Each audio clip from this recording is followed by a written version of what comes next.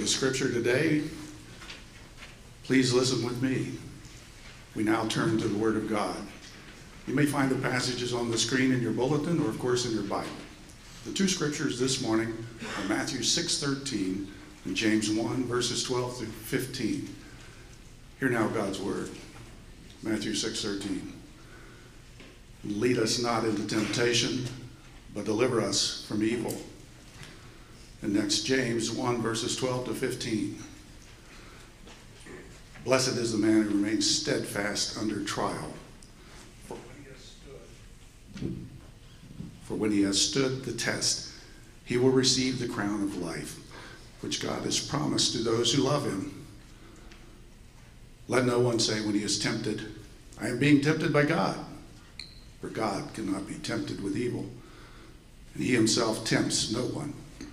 But each person is tempted when he is lured and enticed by his own desire. Then desire, when it is conceived, gives birth to sin, and sin, when it is fully grown, brings forth death. This is the word of the Lord. Thanks be to God. Good morning again, everyone. Good morning. Good morning. So I noticed a bunch of shocked faces and head turns on as the dog returns to his vomit. Does anybody know where that comes from? Proverbs 26:11. Yeah, I'll read it to you. Like a dog that returns to his vomit is a fool who repeats his folly. That is how bad our predilections and tendencies to sin is. And the person who wrote that shocking liturgy headed off to Mexico right after he did. But it is a good liturgy for the message for today, where we are in our series on the Lord's Prayer, and we are walking through each petition, petition by petition, verse by verse, and we now are in the 5th week of this 6-week series, and we come to this final petition that's in the prayer, and it is a final petition that in some ways is very similar to the others, and in other ways has some differences, and the similarity is that it very much connects to the one that we did last week. That comes right before it. If you think about it, if we truly are repentant in our hearts, if we genuinely ask for God's forgiveness for our past sins, that should be very much coupled with a desire to avoid temptation and the future sins that might lead to. Does that make sense? So we turn from one directly to the next. Jesus has outlined it that way. It's also different, like I said, though, because it actually contains 2 requests in the one petition, which you heard them both. The first one negatively stated, lead us not into temptation, and then positively stated, but deliver us from evil. And then the last thing is that it is the last petition, which means that the Son of God, who himself is omniscient, and I'm sure chose every word with care, decided that this should be the end of the prayer. That this should be the last thing that is ruminating in our minds and is expressed on our lips. So for all of those reasons, it has to be important. And for all of those reasons, it should cause us to ask ourselves, do we really pray this theme enough? Do we really think enough about what it means to be tempted towards sin and asking God's protection for that? I think we could do it far more than we do. And so we're going to take a look at what that would mean and look like today. Would you please pray with me this morning? Father God, we thank you for your word. We thank you for the gift that it is to us, that is a lamp unto our feet and a light to our path. And Lord, I pray that we would not return to the same sins and indulge in the same temptations over and over again. And I pray that that message, which is of your word, would come through today by the power of the Holy Spirit, not by my words, but by your power. Holy Spirit, fill the hearts of all who are here and have ears to hear. Give them ears to hear, that we would all know your word, we would internalize it, and we would walk in your ways. It's in Jesus' name we pray. Amen. So we're going to walk through this petition together. We're going to do it in a very straightforward way. We'll spend our time on the first request, then we'll move to the second request, and then we'll talk about some application. And the reason that I've included the passage from James along with it is I think it will help us unpack some of the things that we'll look at as we go along the way. So let's begin with lead us not into temptation.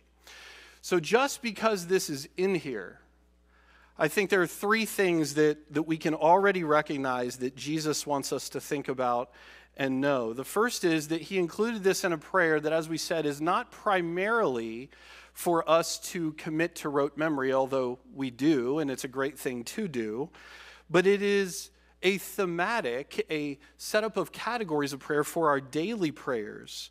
And this means that temptations are a daily threat to what it means to live the Christian life and to glorify God. All of us encounter temptation.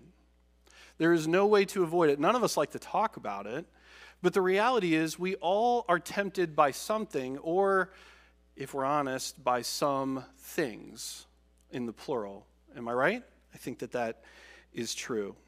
The next thing is that we should raise the prayer, because it is stated this way, in the collective. It is a prayer for us. Just like everything else that's here, we pray this for ourselves, and we also pray it for each other, for our Christian brothers and sisters, for church leaders and families, because these battles against temptation are won when they are fought together as the church, not in isolation, and it is a struggle that will require endurance.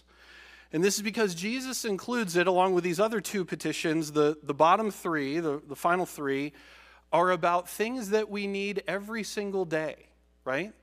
Give us our daily bread. God meeting our daily needs and the sustenance that we desperately need and desire.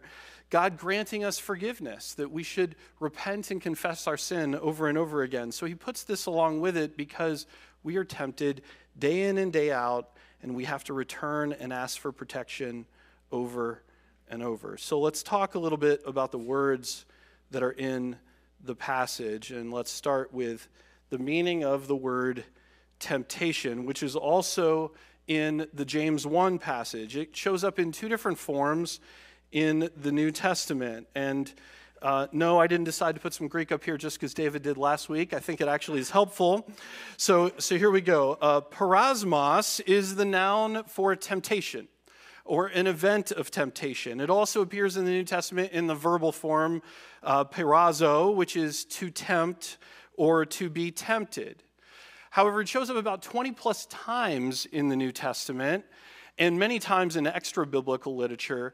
And it very rarely means what we would think of when we think of temptation. We think of incitement to sin.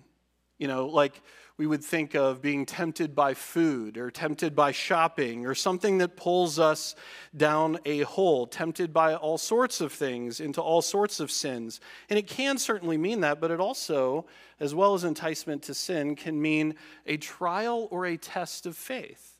And it's actually mostly translated that way. Now, you might say, wow, those are two very different things. Well, I'm glad you said that because I was prepared for exactly that reaction. So let's look at the James passage in 1:12. Blessed is the man who remains steadfast under trial, for when he has stood the test, he will receive the crown of life. Now, if you continue looking, if you have your bulletin out or your Bible, in 13 and 14, you see the word tempted over and over again, but not in verse 12. It actually is in verse 12 in the word trial. It's the same word, perasmos. And elsewhere in the Bible, it shows up as test. Here's 1 Peter 4:12. Beloved, do not be surprised at the fiery trial when it comes upon you to test you, as though something strange were happening to you. Now, the reason to go through this is because we might be tempted, pun intended, to think that the petition is asking God not to tempt us into sin. Do you see why we might think that? God, do not lead us into temptation. But God never tempts his people to sin.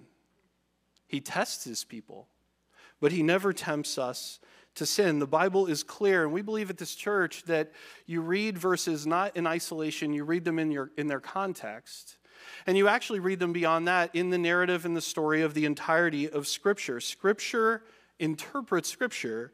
And in the passage we have in James 1:13, it says, "Let no one say when he is tempted, I am being tempted by God, for God cannot be tempted with evil, and he himself tempts no one." Our God, friends, is perfectly holy. He cannot sin. That is not an inability or a problem with his character. It is the mark of the perfection of his character. And a God who cannot sin, a God who hates sin, that God loves sinners so much that he would never incite us to sin. In fact, what he does is save us from sin.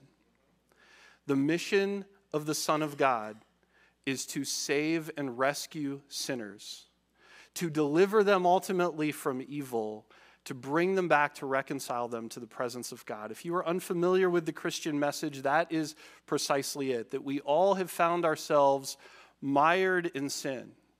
We often don't think of it that way. We think of it as just making our own choices and living our own lives. Very few of us operate in this in overt ways, but it is more covert within our heart, that we have taken God's gifts and not acknowledged him as the giver. And as a result of that, we have walked away from God and created an infinite separation that a God who hates sin cannot tolerate. But he doesn't leave us there. He sent his Son to save us, to rescue us from sin, to bring us to new life by grace and through faith. And so then, in that new life, God commands that we live as holy people because he is holy. And a God who commands us to be holy would never try to get us to live in an unholy way. Does that make sense? Do you follow that? That is who our God is. He doesn't tempt us, but he does test us. And he does this often through trials. You might be familiar, it's only in a few translations, but there are some translations of the Lord's Prayer that in this phrase say, "Do not bring us to hard testing." Has anyone ever seen that? I see a few head nods. Yeah, it's actually not a bad translation. Bring is a great translation for lead, and then hard testing. And this is what James says about testing earlier in chapter 1, verses 2 through 4. "Count it all joy, my brothers, when you meet trials," there it is again, peirasmos, "of various kinds, for you know that the testing of your faith produces steadfastness, and let steadfastness have its full effect, that you may be perfect and complete, lacking in nothing." Do you see how amazing our God is? Not only has he rescued us from the evils of sin and never tempts us back into it, he tests us, but he tests us for the purpose of strengthening our faith that we can withstand the next actual temptation that comes. That is what we are asking him to do in this prayer. We're saying, "God, test me. I know that you'll test me. I know that you might even put me through a trial. Do it not to the point of my failing, God. Do it to the point of my strengthening. Do it to strengthen my faith so that I can stand in the temptation when it does come. I know it doesn't come from you, but I know it will come. Strengthen me, Lord." That's the prayer. That's what should be on our minds and our lips when we pray this, because that's who our God is. But it does leave open a question. If God isn't the one who tempts us, who or what is doing the tempting? Because there's some tempting, right? In the Christian life, there is always tempting to turn back into our own ways or to turn aside from the path that God calls us to be on. And of course, the next phrase answers that question. It's in the second request: "Deliver us from evil." Or, for the who, I may have tipped my hands with the parenthetical there. We'll get to that wording in a minute, but here are a couple other things that we can know. That enticement to sin is fought and conquered by God's power. Look at the word deliver. Deliver does not mean give me a little bit of help, right? Deliverance is not a request to say, "I'm running out of a burning building, God, I just need you to hold the door." That's not what we're asking for. We are trapped under beams that have fallen upon us in a burning building that we have no way of getting out of. It is a trap of our own making, and it is a God who lifts them and who carries us, unable to leave. Amen? That is what it means when we're asking him to deliver us. We're acknowledging that sanctification comes from God, that it's his power that delivers us, not ourselves. And even though it is a petition in the collective us, it also has power when we personalize it. You see, we often pray, oh God, I'm sorry for my sin and please don't lead me into temptation. But I think Jesus had a different mind for this in prayer. See, the reality is we are all saved by the same grace. We are all saved to the same God. We are saved through faith in Christ. All of that the same, but we are all saved from our own individual sins and weaknesses. And God knows all, so we need to be honest with him and pray for deliverance and protection from the specific things that plague us. Now back to the wording here. So here we go, Greek again. All right.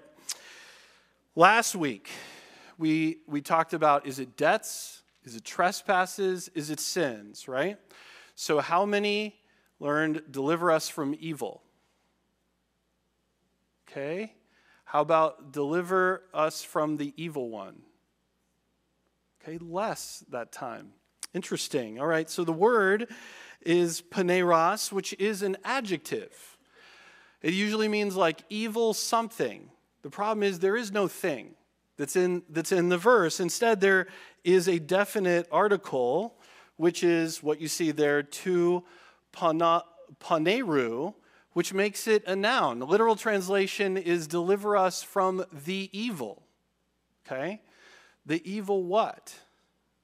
Matthew, in another place, I believe it's in Matthew 13, uses the same phrase to refer to the one who comes in to steal and destroy. And he's talking about the evil one, Satan, the devil. So, in this case, unlike last week, all that is to say the ESV is not quite as right as it could be. And I'm comfortable admitting that to you all today. If nothing else from this series, I hope you realize there is value in looking at different translations of the Bible. It helps us to unpack some of these various things, and it helps us to learn. But that is what it means. The evil one, the devil, Satan, the adversary, the enemy, the tempter, the prince of the power of the air, the slanderer, the spirit now at work in the sons of disobedience. All of these references, all throughout Scripture, mean the same being, and yes, he really exists, no matter what anyone else says. 59% of people identifying as Christians in a survey from the Barna Group said that they believed that Satan was a symbol of evil in the world and not an actual being. Are you familiar with anything that has the concept of stealth technology? Okay? When you can mask your existence, what does it provide? An amazingly effective advantage, right? To carry out a battle, if the enemy does not know that you are there, you have an advantage over that enemy. If the enemy does not believe that you exist, then you have a supreme advantage over that enemy. Do you see where I'm headed with this? If we do not acknowledge what the Bible says, that evil exists and that there is an evil one, then we are not prepared to do battle with him. C.S. Lewis actually addresses this in one of his main works. I hope you've read this book. I commend it to you if you've never read this story. It's the Screwtape Letters. And he says this in the introduction: there are two equal and opposite errors into which our race can fall about the devils, meaning the devil, capital D, as well as his demons and minions. One is to disbelieve their existence. The other is to believe and to feel an excessive and unhealthy interest in them. They themselves are equally pleased by both errors and hail a materialist or a magician with the same delight. You see what he's saying? That across time in the human race, there have been times where humans are very interested in the occult and in demonic forces, and there are times where we do not believe that they exist at all. And both of them are very equally effective.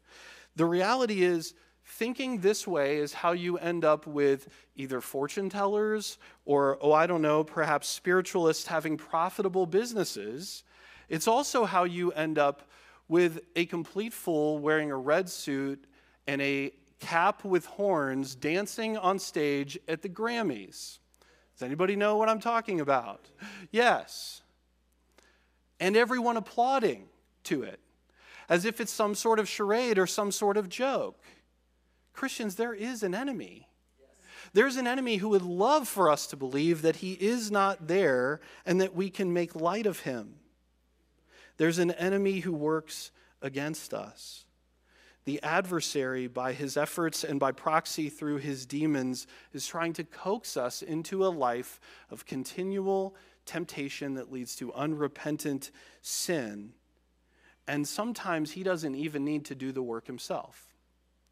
You see, this happens, this enticement towards sin, both externally with Satan or demons tempting us, but also internally with our own twisted desires, which the Bible calls our flesh. Did you notice that? Look back at the James passage in your bulletin, verses 14 and 15. But each person is tempted, here James points out, not by the devil, but when he is lured and enticed by his own desire. Then desire, when it has conceived, gives birth to sin, and sin, when it is fully grown, brings forth death.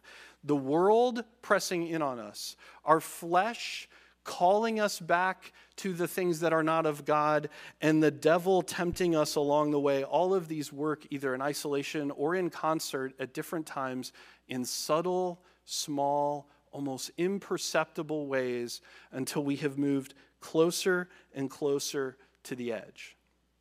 You see, he takes this up again, C.S. Lewis, in the Screwtape Letters, which, if you don't know how the story works, so it's a senior demon who is advising a junior demon on how to get a human to walk away from the Lord. And this is what he says: "It does not matter how small the sins are, provided that their cumulative effect is to edge the man away from the light and out into the nothing. Murder is no better than cards, if cards," maybe I should read that, iPhones, "will do the trick. Indeed, the safest road to hell is the gradual one, the gentle slope, soft underfoot, without sudden turnings, without milestones, without signposts. Just moving slowly in a direction that is off the path of life in Christ." Every single semester at my seminary, I have heard of at least one student who has been pulled out of a class. It has happened in the class that I'm in right now, and has to take the course over again at best. It's always been the same reason, unless they've taken themselves out of the class. Any guess as to what it is? Cheating. Sometimes it's plagiarism. Sometimes it's blatant cheating on a test. In seminary, cheating. Now, I know a lot of these people. The reality is, I don't know a single one of them who came to seminary and said, "I think with a well-executed cheating plan, I'm going to walk through this and into a life in ministry." I know that didn't happen. I know that's not how it works. And you want to know how I know that's not how it works? Because I'm aware of the temptation. I sit there and I take an exam online, and I check a box that says, "On my honor, I've had no help, and I haven't consulted any outside sources at all," and then I begin the test. And you come to a point in the test where there's some sort of a question, and you're like, "Oh, I knew that yesterday, and I know I'll probably know it in an hour, but I just can't remember it right now." Wow. And as you look down, your books and your notes are sitting right over there. And you think to yourself, well, it's only once. It's just one question. It's not even that important. It's almost as if someone's talking to you. Isn't that interesting? And you think to yourself, well, the real point of this, or we're very good at rationalization as rational Christians, the real point of this is for me to get through all this so that I can continue working in ministry. That's what God really wants for me. So why would he want me to fail this test? Certainly, it's not that big of a deal. And you can see how it goes on and on and on. And this happens in every way of our temptations. Very few people wake up in the morning and decide to walk out and have an affair. That isn't how it usually works. Someone pays attention to you when you had a fight with your spouse, and it feels good, too good. And you start a friendship in a way that it shouldn't be started, and you intentionally run into the person, and on and on and on it goes. And it's temptation, so it happens in the Christian life. Friends, we have to fight temptation, amen? God wants something better for us in all aspects of our life. He calls us to something better because with every tempting step, we move closer and closer to, as James says at the end of verse 15, the sin that brings forth death. We need to know how to fight this, and we need to pray to our God to protect us. And so that's what we're going to look at as we close today. And it's a longer close, I'll warn you, but applying the petition, okay? Remember, not just memorizing the prayer, we can do that easily, and most of us already have, but applying it in our lives. So here are a number of practical steps that we can take to do this. The first one, pray. Duh. This is a series on prayer, and this is a prayer about temptation. We should be praying regularly, daily, that God test us to strengthen our faith, but that we not be led into temptation, that we be protected from it by our God, that he delivers us from the tempter. As we get closer to Christ, the attacks often increase. And so we pray for ourselves, we pray for others, we pray for our leaders. That is what we need to do. Next, we believe God and we trust Christ. When we pray, he answers the prayer.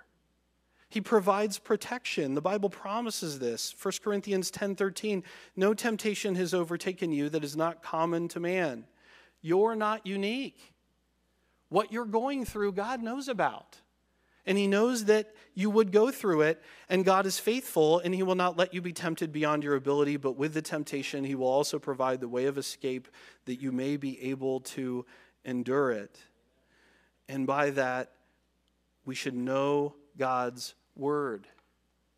We know his word to resist temptation. When Jesus was in the wilderness being tempted by Satan, how did he respond all 3 recorded times to the temptation? He's Jesus. He can do or say anything. And what does he do? He references Deuteronomy 3 different times. The same scripture that's available to you and to me was good enough for Jesus with a headlong attack from Satan. We need to know God's word. When temptation strikes, we can repeat scripture even out loud as we ask for deliverance. It is a sword for our battle, and we do it in participation in the church. We are in this together, amen? Temptation is an individual battle, but it isn't meant to be fought in an individual way. It is meant to be fought in the collectiveness of the church, in a place where we gather and worship and we're reminded of the things of God, the glory of God, the path that he wants us to be on, the joy that it brings, where we receive the sacraments like we will with communion today, where we get a visible symbol of God's grace that God has given of himself in his Son for us. We look forward to a sinless and temptation-less future when we gather as the people of God. And then in that church, we build accountability. Now, in addition to stealth technology, right, what is another thing that the devil definitely wants us to do? Remain silent about the temptations that we have. To try to take him on ourselves, which we are completely ill-equipped to do because we're not Jesus. But yet when we bring those things to light by sharing those struggles with other people, they lose their power. We need trustworthy people who will ask us the questions that we don't want to answer about where our heart is right now. At our church, we have men's and women's groups. Not that that always happens there, but it's meant to foster the type of relationships where that can grow. I invite you to join one if you're not part of one, because it's important that we develop accountability. And then lastly, we identify our weaknesses and we set guardrails on these things. We need to learn when, where, and by what we are tempted, especially when we're going through trials or tests, so that we can pass the trial and the test, so that we know to flee enticements. Guardrails, things that say, I'm not going to go there because I know for me, when I go here, I end up here. Does that make sense? Martin Luther has my favorite way of describing this. Temptations, of course, cannot be avoided, but because we cannot prevent the birds from flying over our heads, there is no need that we should let them nest in our hair. I think you get the point. Get them out of your hair. Set up guardrails.